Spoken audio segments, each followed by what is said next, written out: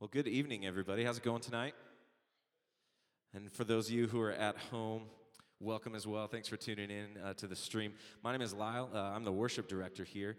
So we're just grateful to have you here at Element City Church tonight. We were praying in the back, and I totally had like 10 seconds. Sorry about that. Need to get the guitar. Anywho, we just want to say, if you don't have our app yet, feel free to jump onto the App Store, the Google Play Store. You can search Element City Church and download that. That's a great place to be able to give. If you've got your tithes or your offerings, you can get some playlists if you want to get the music and the things that we're singing. And most importantly, if you're new, that's where you can go to get the connection card. And so if you want to fill that out, that'll let us get a little bit more information about you so that we can Facebook stalk you and do other creep. No, I'm kidding. We're not going to do any of that stuff. We really just want to be able to reach out to you, let us know more, or let you know a little bit more about who we are and how you can get involved with Element City Church. So good news tonight. We've got our kids reopening. Woo! I know my mom said last week, I talk about my mom a lot because she's a great woman, everybody. So she likes to stream in. She was saying in the chat that there are some people who are excited about kids and that they're going to be coming back because that reopened. So that's great news. They're already over there taking the babies through kindergarten, I believe. Did I get that correct? Is that what this? I heard a yes. So that's awesome. So, kids reopening, and we'll continue that. We just need more volunteers. So the more volunteers that we get, the sooner we can reopen and get to that next phase where we can get all the kids back over there once again. So we're going to pray for our church of the week this week. It's going to be Passion Church as well. So if you want to stand with me, we're going to get ready to worship. We're going to ask the Lord to show up tonight, to move in power, and we're going to pray for Passion Church as well, the church of the week. So, Father, thanks for the work that you want to do. And we're going to be in Ephesians for this whole month, and I just think about Ephesians 3, that to you, Lord, be the glory and the honor in the church. And that's what we want to bring to you tonight, Lord, is glory and honor. We want to praise you for all that you've done for us.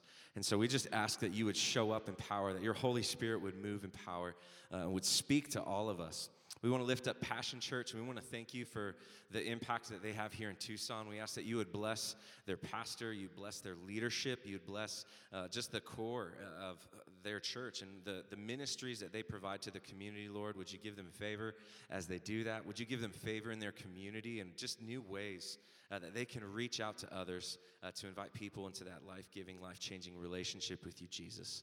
So we just, once again, we're excited for all you want to do and how you want to move tonight. So would you open our hearts now to receive what it is that you have for us as we worship you through song, as we worship you through the word. We pray this all in Jesus' name. Everyone said, amen.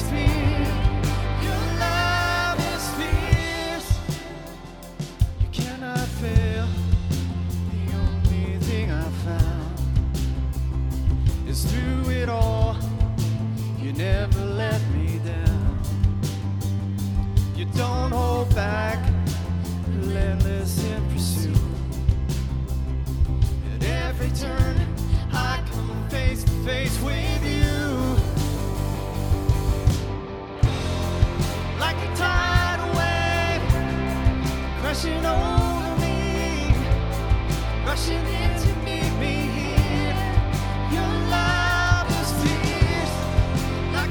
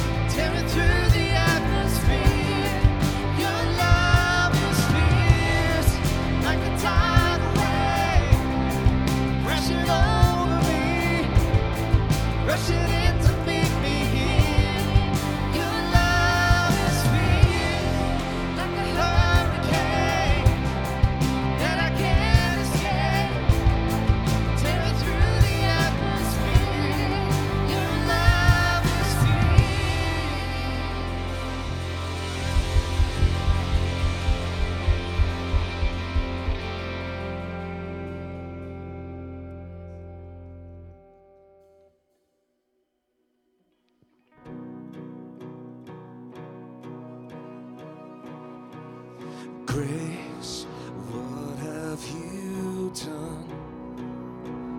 Murdered for me on that cross, accused in absence of the wrong, my sin washed away in your blood.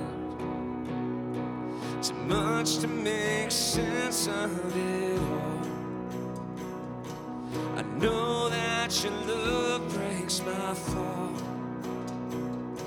The scandal of grace, you died in my place, so my soul will live. Oh, to be like you, give all I have just to know you. Jesus, there's no one beside you.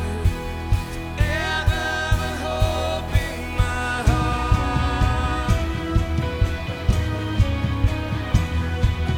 Death, where is your sting? Your power is as dead as my sin. The cross has taught me to live, and mercy my heart now to sing. The day in this trouble shall come. I know that your strength is enough. The scandal of grace, you died in my place, so my soul will live.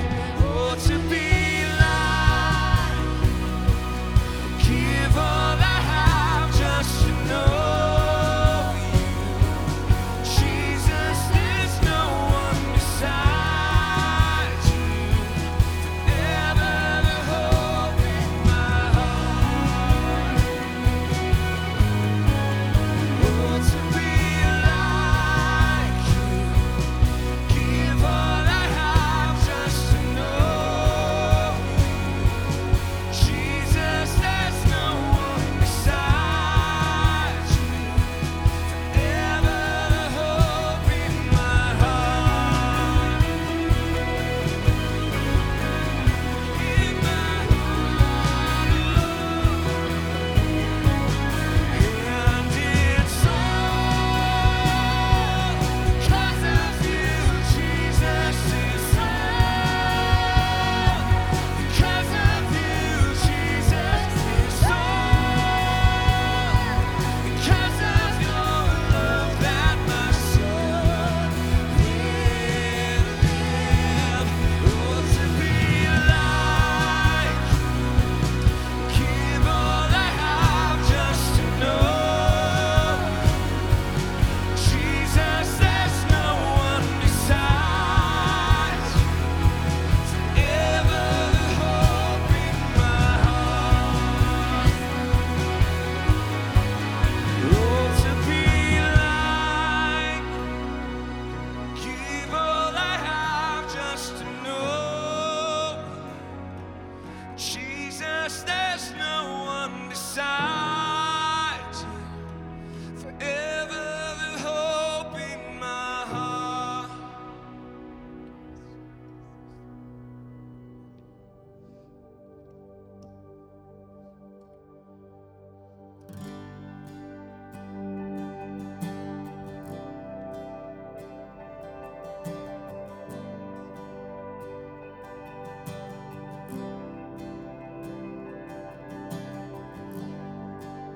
Worthy of every song we could ever sing,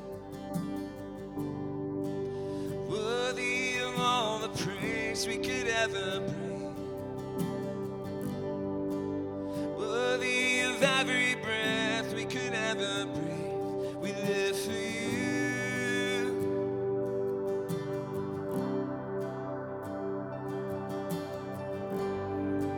Jesus, the name above every other name. Jesus, the only one who could ever save. Worthy of every breath we could ever breathe. We live for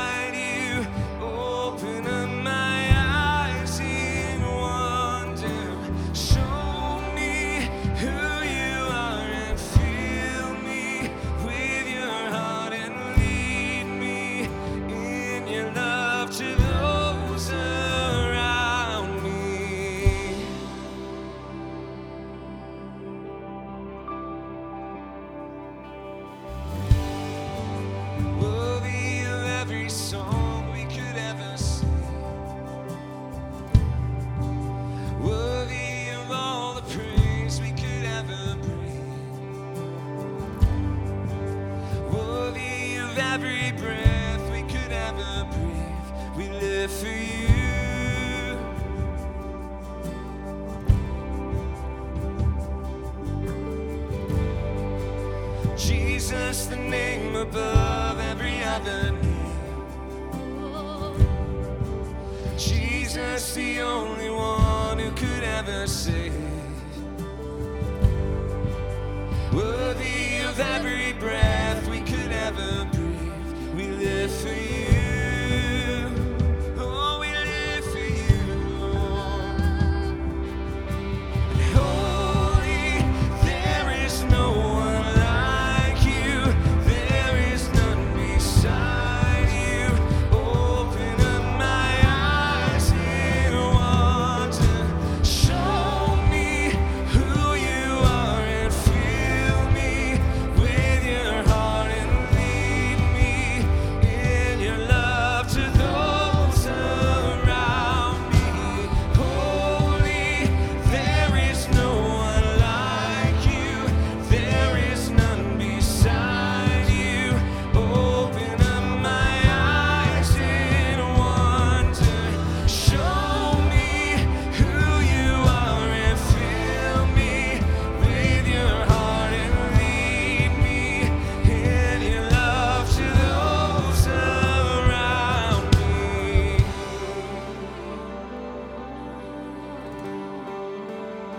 Holiness, Jesus, you're the cornerstone, the rock on which we stand.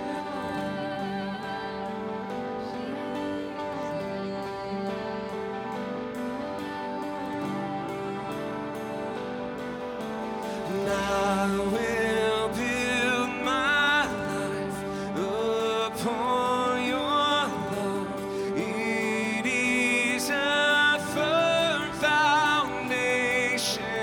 I will put my trust in you alone, and I will not be shaken.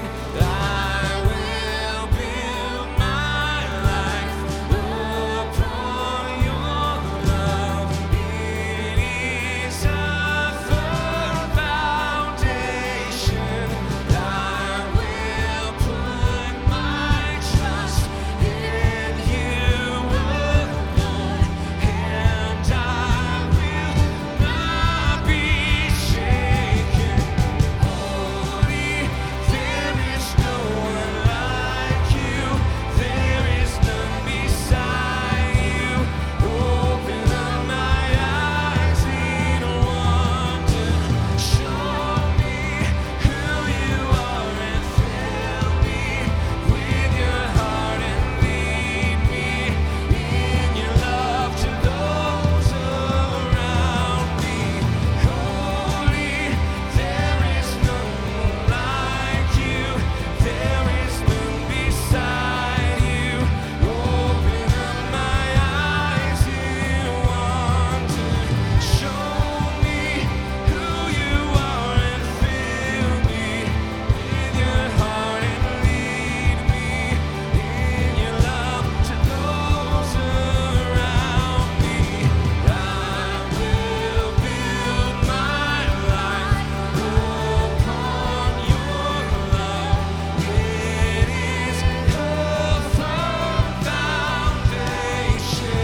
I will put my trust in you alone, and I will not be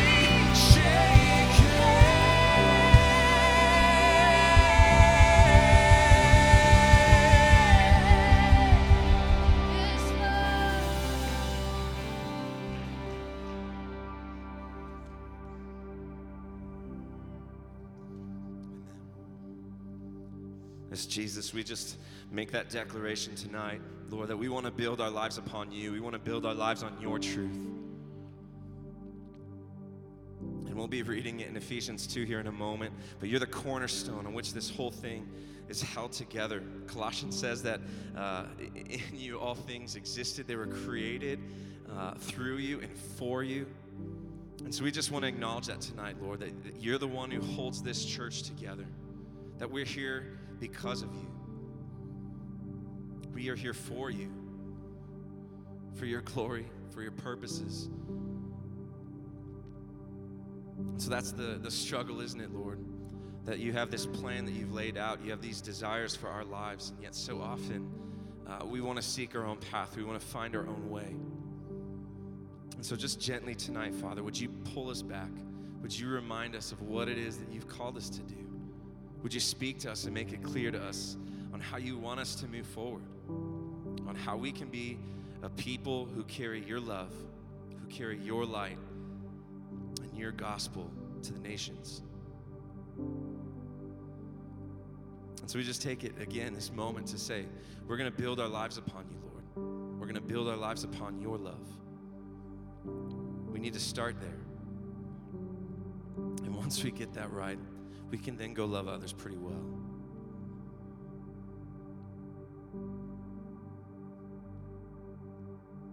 So just in this time, God, would you give us the grace to have open eyes to see wonderful things in your word?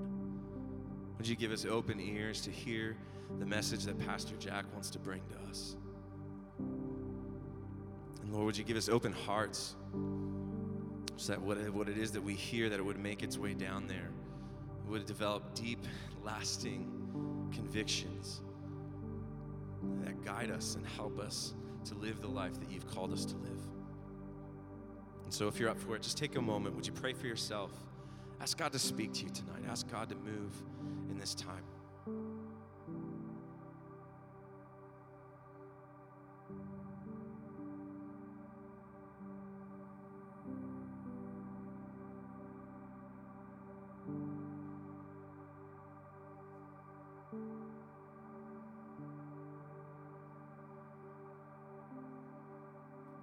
And take a moment to pray for Pastor Jack. Ask God to speak through him. Ask God to move through his message, to use this message to just illuminate truth in our lives.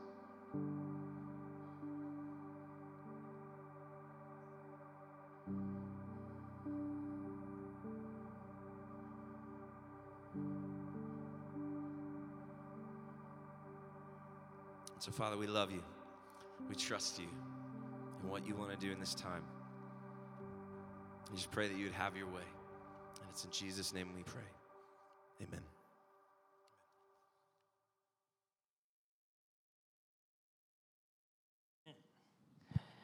Amen. Glad to have you here in the house, those that are with us and those that are online. We are in Ephesians chapter 2. So if you have your Bibles, you can go there. If you have the app, you can scroll down to sermon notes and kind of follow along with us there. And we are looking into an incredible chapter of Scripture, one that I think is like this incredible treasure trove of theology. And I'm going to kind of give us a kind of a 30,000-foot view of everything that's here. But here's my encouragement to you this week, is that you would take some time, maybe grab 10 minutes, 15 minutes somewhere this week, and just sit with Ephesians chapter 2. And my hope is, my prayer for you, as it is for all of us when we go through this, is just that you would see Jesus a little bit more clearly, and that you would marvel at how awesome he really is. Now, I don't know if you have watched like demolition shows or like those home fixer-upper shows type thing. Fixer-upper is the one I usually had been watching, Chip and Joanna Gaines, and then they have a bunch of other ones like, Flip It or List It or, just to like get rid of it. I don't know what, but they have a bunch of these different shows out there, and the reality is there is a day in the process that's super fun. Because the point of the show is literally this idea that you would kind of take something, a project, a home, and that you would demolish it in some ways, and then you would kind of bring some refurb to the whole process, and you would have a much better product, a much better house, much better room, kind of a makeover at the end of this deal. And I want you to keep that in mind as we go through Ephesians chapter 2, because in essence, Ephesians chapter 2 is Jesus saying, I got some stuff to do. And I'm going to make it better. because that's the reality of what's happening. So I don't know if you've ever had, anyone ever done some demolition at their house? That's the fun part. It's like when you're taking a sledgehammer, just smashing walls, and you're having fun. It's like, a kid in a candy store. Super fun. The hard part is actually, rebuilding it and refurbing and doing all that. That's the hard part. The fun part is just demolishing things. And I haven't got to do that at our house yet, but we haven't had the opportunity to get down to like New Mexico and work with some churches there, and we're breaking down walls. And the reality is, that's part of the joy of what you get to do. And that's really kind of what Ephesians chapter 2 is pointing to, this incredible opportunity of what Jesus is up to. In fact, I'm going to summarize Ephesians chapter 2, the whole. You can do it in 2 verses, or 2.5 kind of verses, okay? So if you have a pen, here's what I want you to do. Find verse 4 and 5, and then find verse 13, and here's what I want you to do. It's important when you're reading through Scripture that when you see the word but, this is a total junior high joke. God's butt is big, and it's important, okay? So this idea that when you see it, circle it. Because what's happening right after that is, okay, here's how things were, but God is doing something better. And he's up to some things. And so here's what I want you to circle. In verse 4, it says, "But because of his great love for us, God, who is rich in mercy," he's not limited, he's rich in mercy. He made us alive with Christ even when we were dead in our transgressions, in our sin, in our brokenness. We were separated, we were dead. We weren't just wounded, we were dead. And yet by his grace, we've been saved. We've been made alive.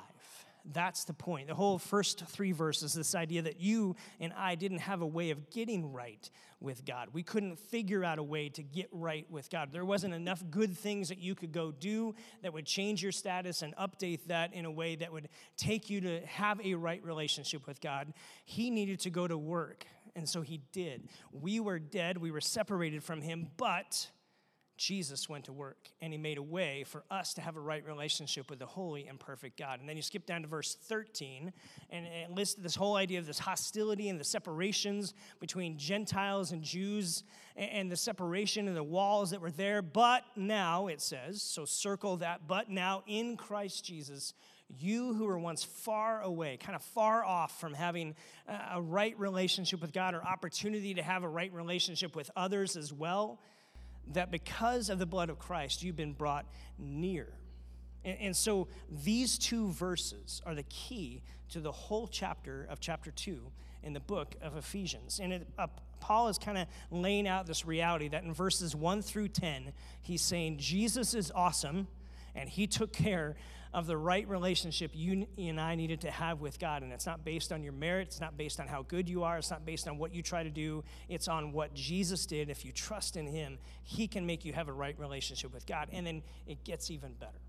In verses 11 through the end, he's talking about, hey, you know how this whole world seeks to divide and seeks to separate?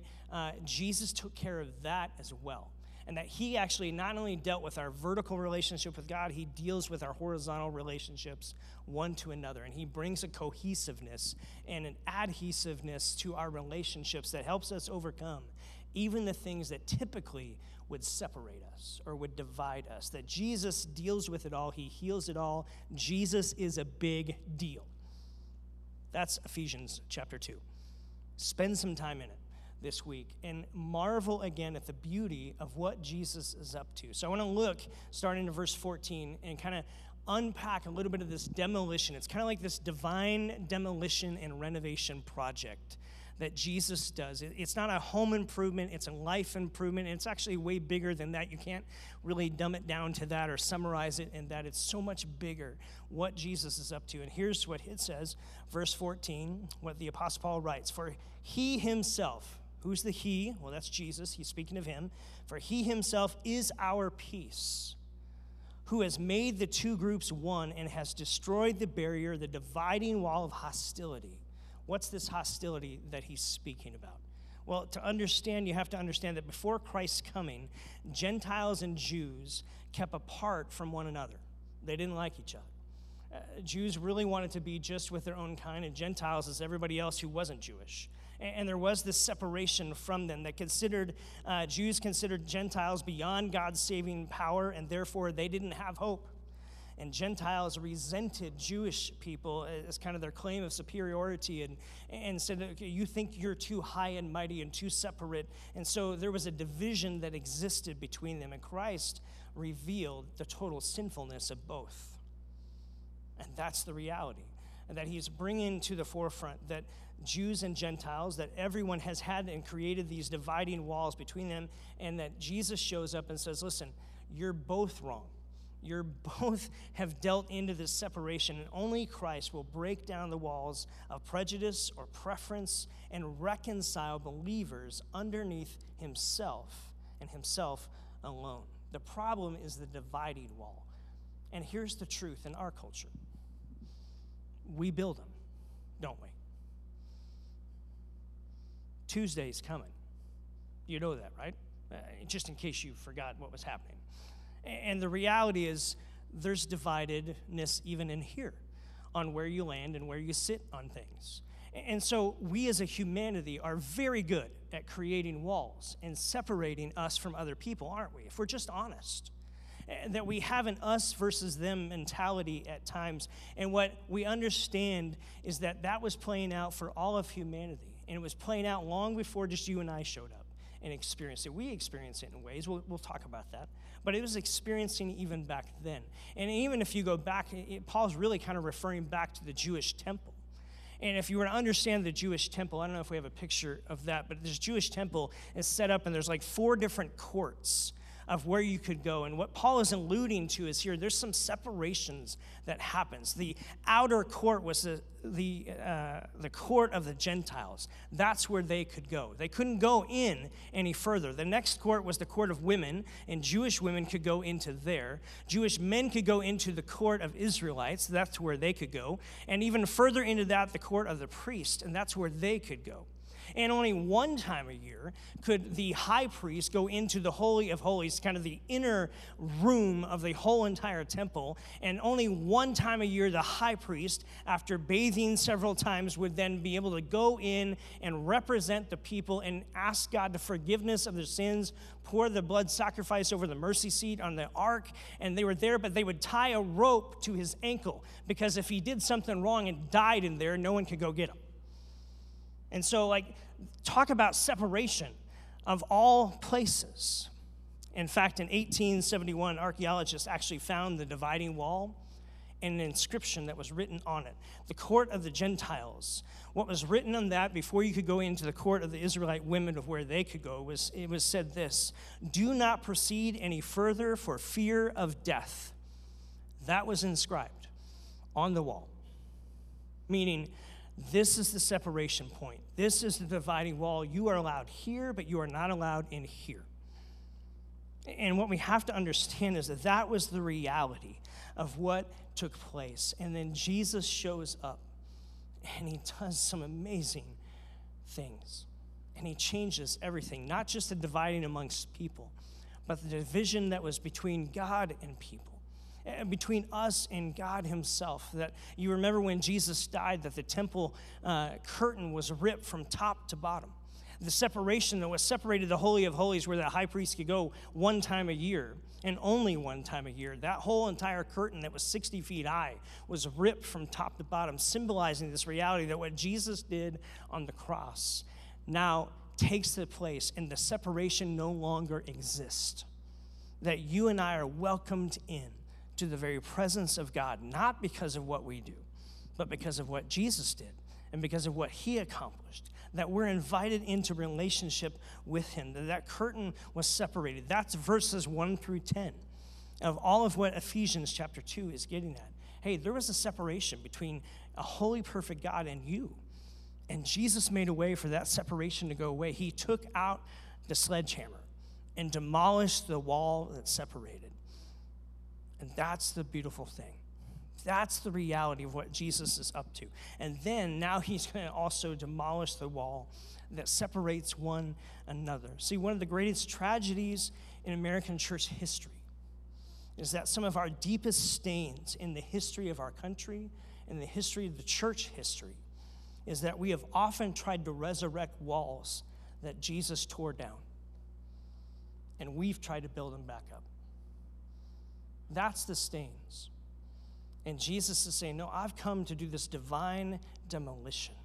And it's a renovation project as well, but it's this divine demolition of dividing walls and the hostility that separates us. In my body is this peace. In his flesh, he has made both groups into one and has broken down the dividing wall. That is the hostility between us. That doesn't have to mark our lives anymore.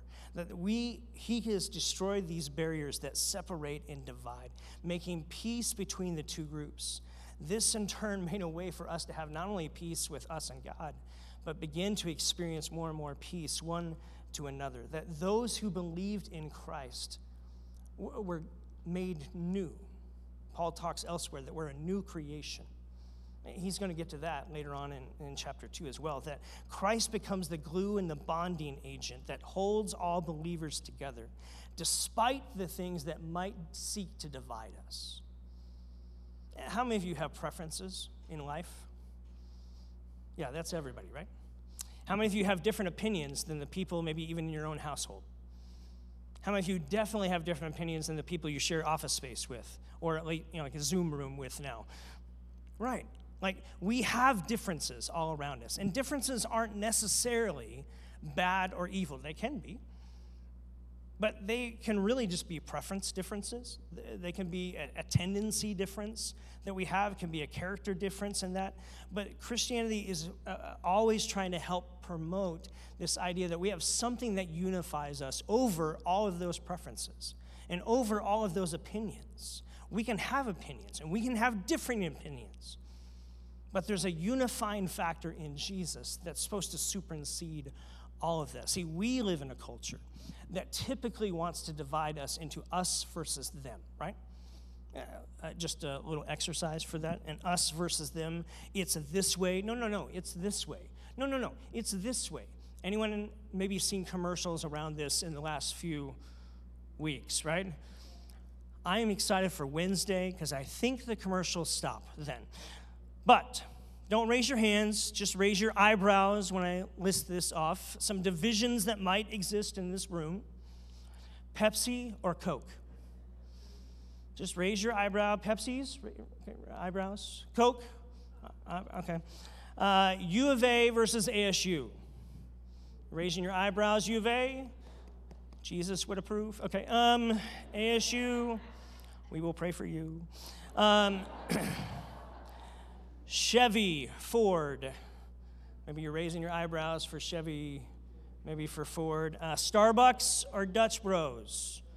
Some differences. Republican, Democrat. Like we can have these eyebrows raised, right? And reality is we know there's division that exists. It's true. It's reality. And yet, what we're called to as followers of Jesus is to an adhesiveness to one another that goes beyond that. That what Jesus accomplished in his life and his death and his resurrection was a demolishing of the walls that would typically divide us and they would separate us. And he said, no, I want to unify us. And that doesn't mean uniformity. That doesn't mean, that's unity. That's not the idea of uniformity, that everyone's the same. That's not what Jesus is really talking about. That's not even what Paul's talking about here. But he's talking about a unity that supersedes everything else in culture and society that would want to separate and divide. And that Jesus accomplished something through his life and his death and his resurrection, and in little ways and in big ways. We typically seek to build walls that separate and divide. And yet Jesus is continually demolishing those. Here's the truth. Peace cannot be experienced between us when there is a wall that separates us. We cannot have peace in our relationship between us when there's a wall that's separating us, and that we've built that, and we've labeled you this, and you've labeled me this, and we just create this division.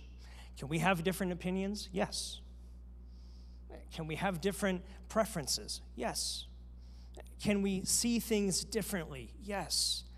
But overall, as followers of Jesus, we're called to have a unity that puts something different on display, that Christianity really is the only religion in the world that can truly be described as an equal opportunity faith. That all Christians stand on level ground at the cross. That we're all level there. Young, old, male, female, Jew, Gentile, rich, poor, black, white, Asian, Latino, educated, uneducated, any and every nation, color, and creed.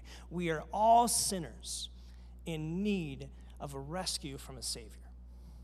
That's the hope we find in the gospel, is that Jesus says, my grace is enough. And it's enough to meet you even in the midst of division or divisiveness or separation. Now see, the scriptures don't declare that there was an in-group and an out-group. The scriptures declare that there was an out-group. Everybody's out. Nobody's in, except when a Savior shows up and says, now through my grace, through faith in me, you are welcomed in. And not because you deserved it, but because it's a gift to you. That's what he says in verse 8, 9, and 10, right? That this salvation is a gift to you. It's this blessing that's been given to you. Christ comes along and abolishes the barriers. And so the question for us to wrestle with is for ourselves and for our church. Are there barriers that we have set up? Are there barriers that exist even in my own heart?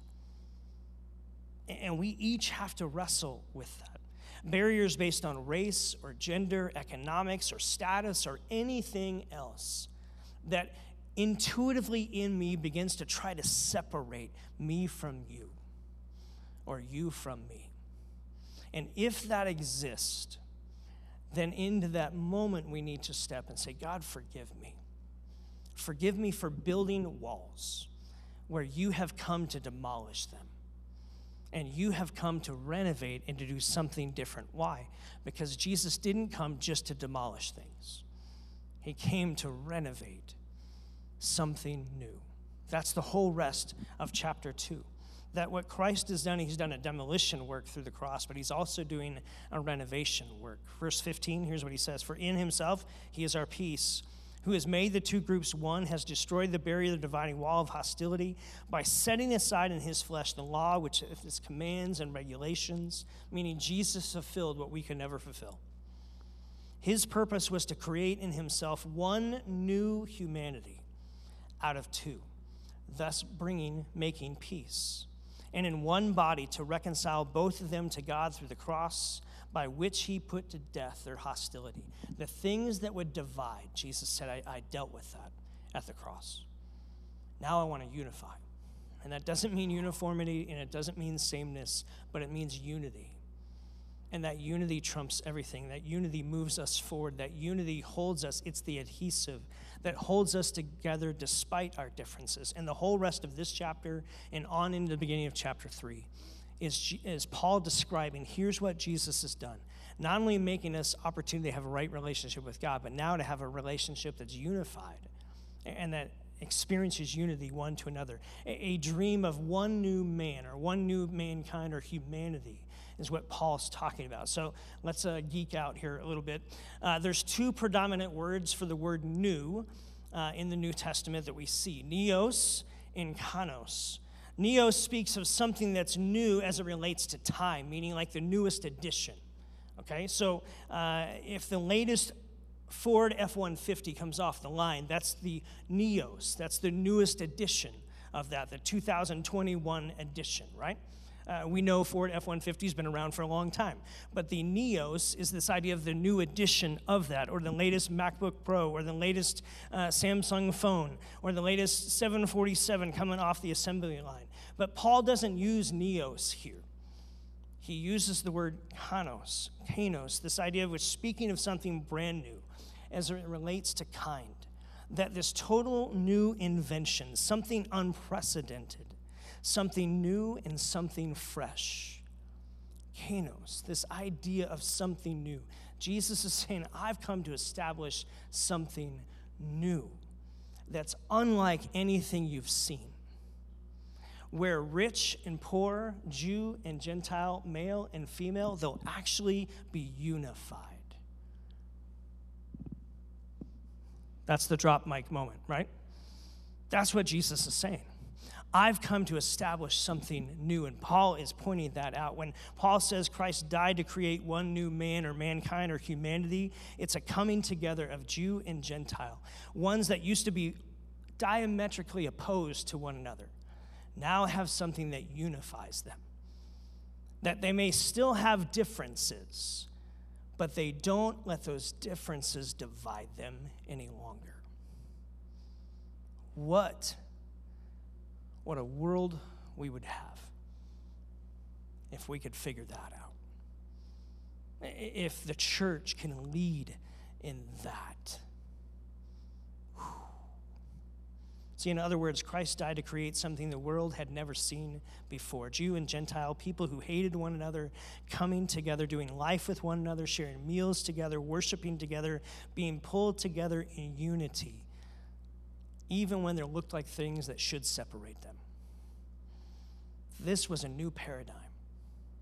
And that is what Paul is saying. Verses 1 through 10, here's a whole new paradigm. You couldn't have a right relationship with God, but Jesus made a way. You're going to always struggle with division and separation, but Jesus made a way that his adhesiveness of his relationship with you would help you overcome the divisions and the separations that exist. In a world that deals with so much hostility, we need some divine demolition and renovation that only Jesus Christ brings, friends. And that's the hope of this church. That's the hope of this city. That's the hope of your life and my life. That's the hope of this church. And the movement that we're a part of is that's what we speak about. The world speaks about what separates us. Let's speak and promote and model what unifies us and brings us together. See, when the gospel gets a hold of your heart and it begins to create a longing to love and embrace people who are different than you because they are siblings of God with you. You're siblings. Even though you may have different preferences, different opinions, differences of how you see things, the gospel of love of Jesus and Jesus alone can tear down the walls that begin to separate us. And Jesus builds his church there. And we get to be a part of building what a watching world desperately longs to see, but struggles to find anywhere else. That there's so much division. I love what Rich Villodas said this in his new book. He said, the cross is not just a bridge that gets us to God. It's a sledgehammer that breaks down the hostile walls that separate us. That's what Jesus is doing. Do you want to join him? That's the question. That's what he's up to, of breaking down those walls. The cross is where we take our cues. It's this sledgehammer that swings away at the walls that separate us and divide us, because the ground is always level at the cross.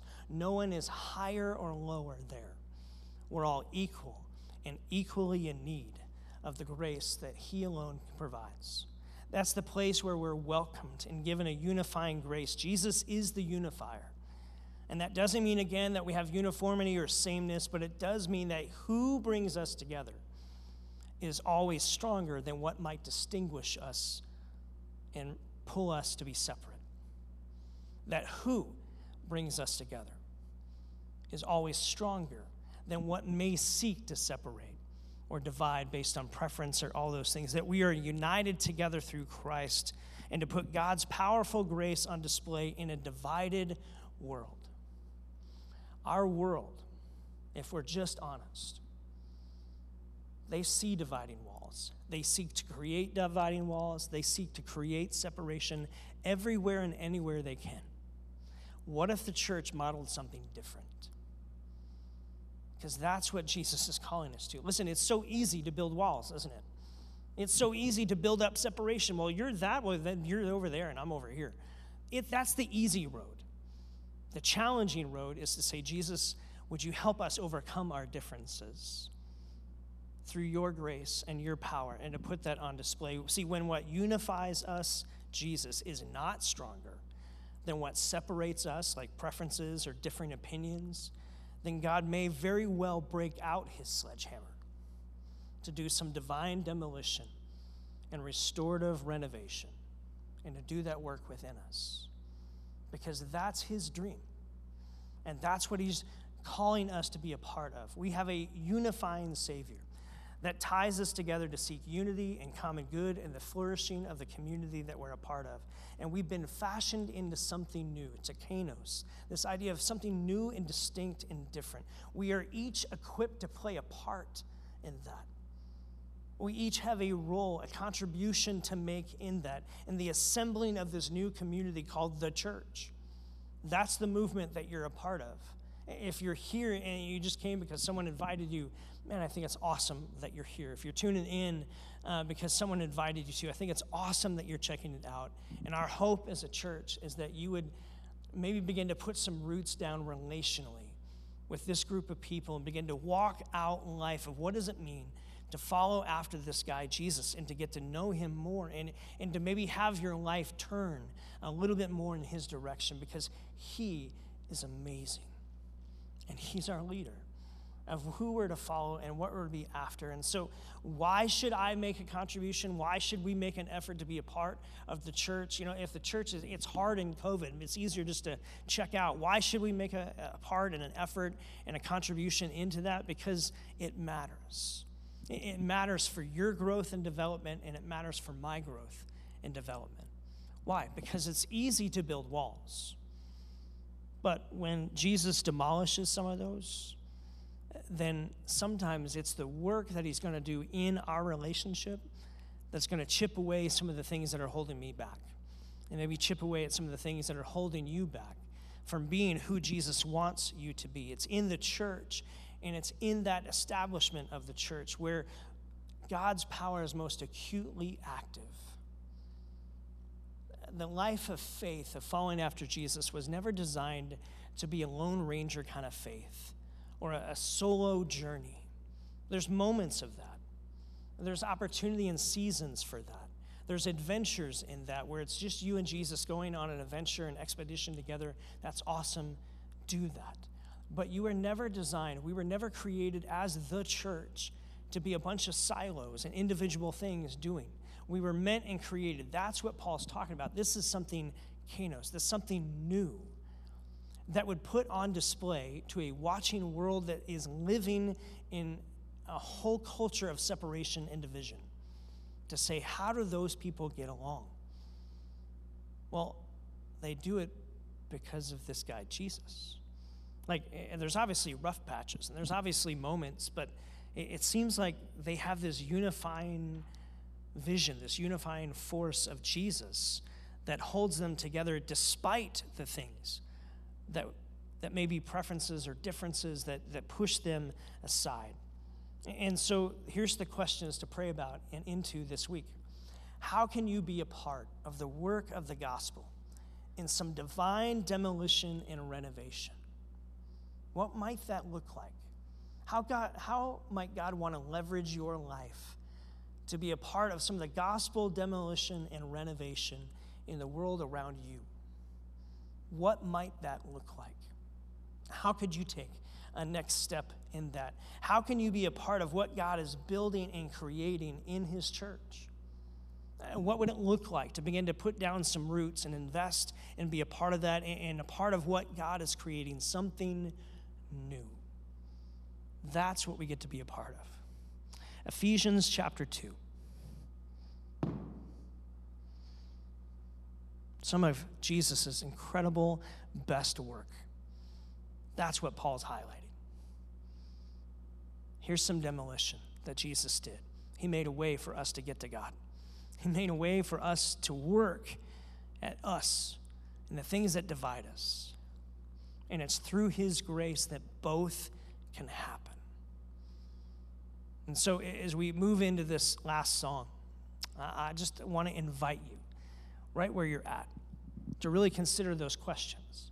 What might it look like for you to take a next step in being a part of the demolition and renovation work that Jesus wants to do through his gospel in your neck of the woods, in your relationships, in your sphere of influence, in the people that you live life around?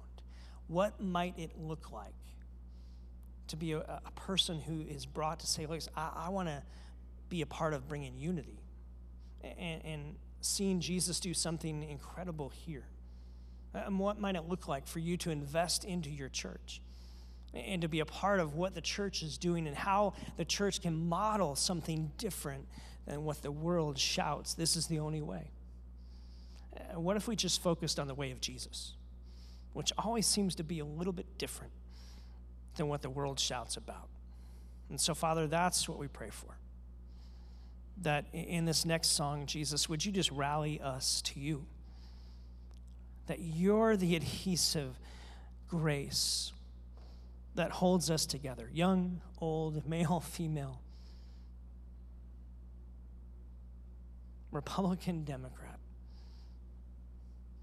rich, poor, educated, uneducated, struggling, succeeding. In all ways, Jesus, you're the one who holds us together. And may what you do always be stronger than the divisions or the separations that we inherently want to create. And so as we sing this song, Jesus, would you move our hearts to begin to dream and to think, what does it look like to be a part of a church that models something different than what the culture screams, this is the only way it is, and you got to choose? And we choose the way of Jesus. So Jesus, in your name, I pray, would you help us to understand how to do that more, how to model that more, how to pray for that more, how to do what we know we can do to live that out more. Jesus, we worship you. You're the one who made a way for us to have a relationship with the Father. You're the way, and you're the one who makes a way for us to have a relationship one to another, even when there's differences. Would you build unity? Would you strengthen us, we pray.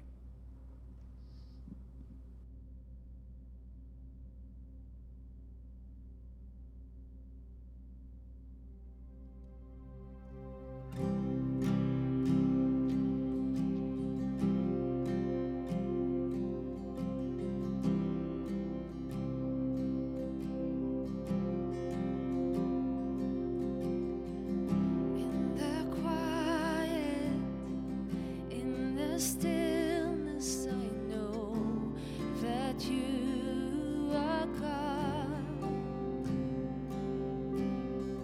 In the secret of your presence, I know that I am restored.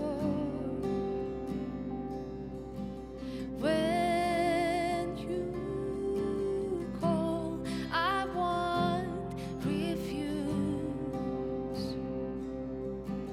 Each new day again I'll choose.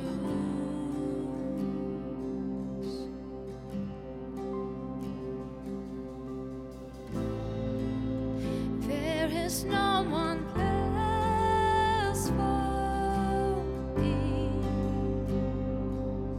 than but Jesus. Crucified to set me free. Now I live to bring him praise. In the cave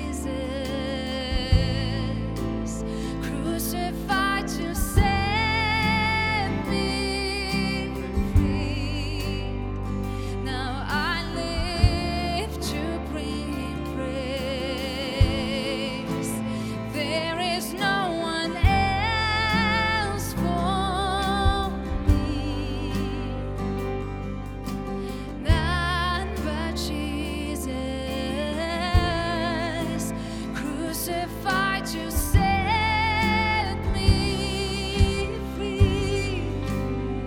Now I live to bring him praise. Oh, we worship you, Jesus. Oh, in the chaos and confusion, you are still sovereign. You are still Lord, and nothing has changed about you, Jesus. Oh,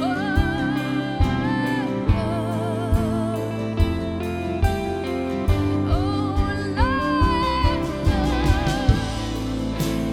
all my delight is in you, Lord. All of my hope, all of my strength, all my delight is in you, Lord, forevermore. Come on, church, sing it out. All my delight is in you, Lord. All of my hope, all of my strength, all my delight is in you, Lord, forevermore.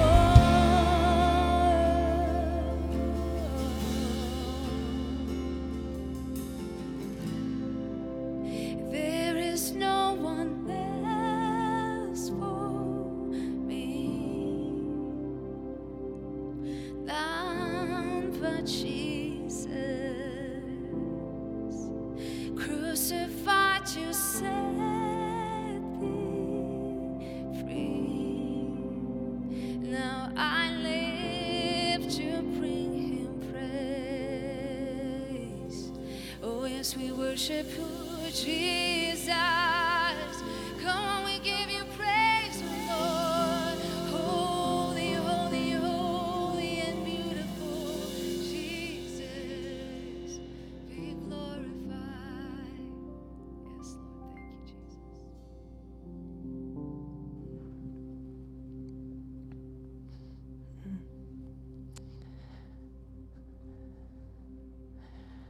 Ephesians chapter 2.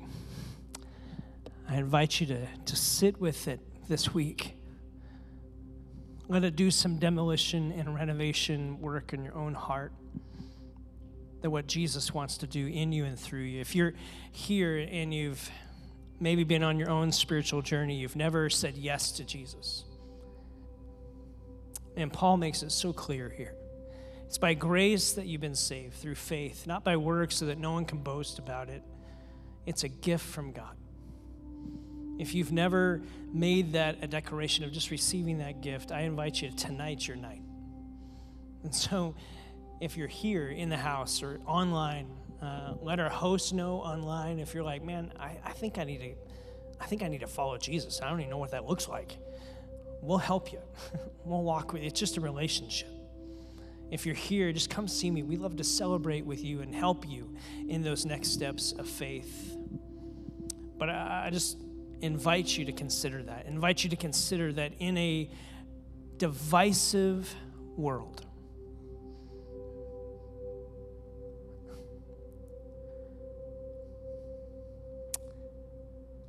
in a world that wants to push separation and labels and us versus them,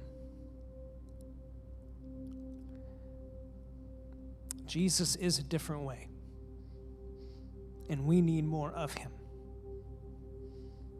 And that means us saying we know the way that's different, and it's living that out the best you know how in the sphere of influence that you have, and us doing that together as a church.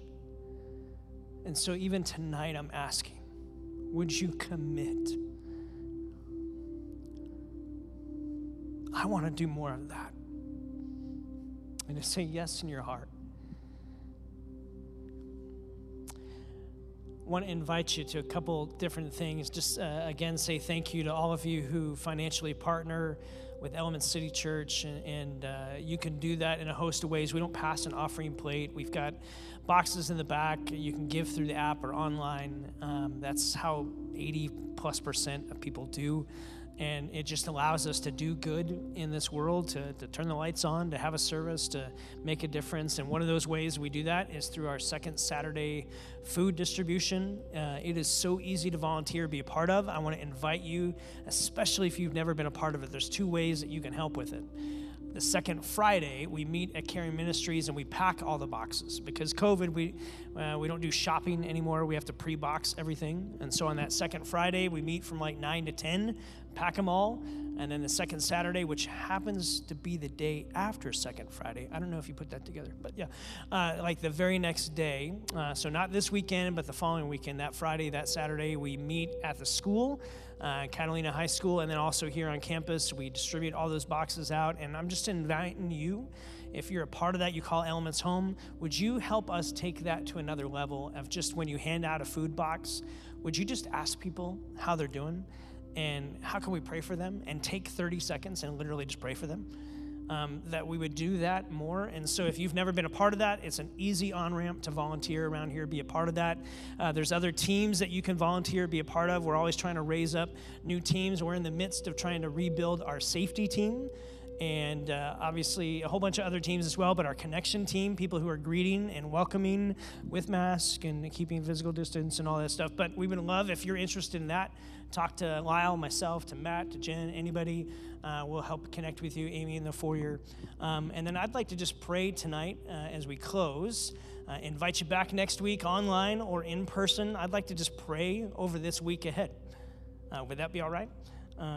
So God, we love you. And we thank you for Jesus, that he is the unifier.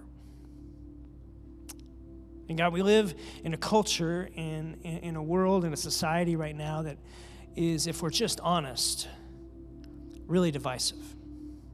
And there's a host of reasons.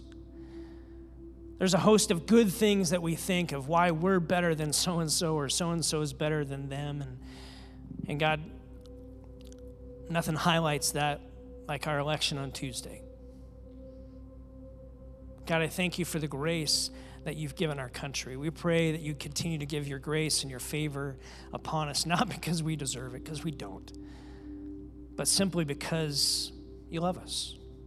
You care about us. And so we do pray over this election. We ask that you would raise up the administration that needs to lead, the policies that need to be. Would you help us to be active, civil, a part of this process of helping lead change and hope for those who are marginalized and those who are succeeding and everyone in between. Father, would you help us as the church to model? Maybe it's not just one camp or the other. Maybe there is this way of Jesus that seems to cut a new path. And we want to be on that journey. And so, Jesus, we're giving you permission to lead us that way. And would you help us to be people of influence in the world around us, to show that you are a unifying reality that can supersede anything that may try to divide us. And may your church shine that hope and that grace that you give us in a way that, and in a brilliance that would be attractive to a watching world to see. Would you go with us this week individually? Would you help us to experience you more, Jesus, this week? Would you help us to put you on display in the way we live, in the way we talk, in the way that we react? Would you bring us safely back together next week together? We pray your blessing over all of our e-kids that were here tonight, those that are going to be coming back into rotation. We pray your blessing over each family that's a part of Elements. We ask in Jesus' name. And everyone said, amen. Amen. We'll see you next week in person or online. Thanks for being here.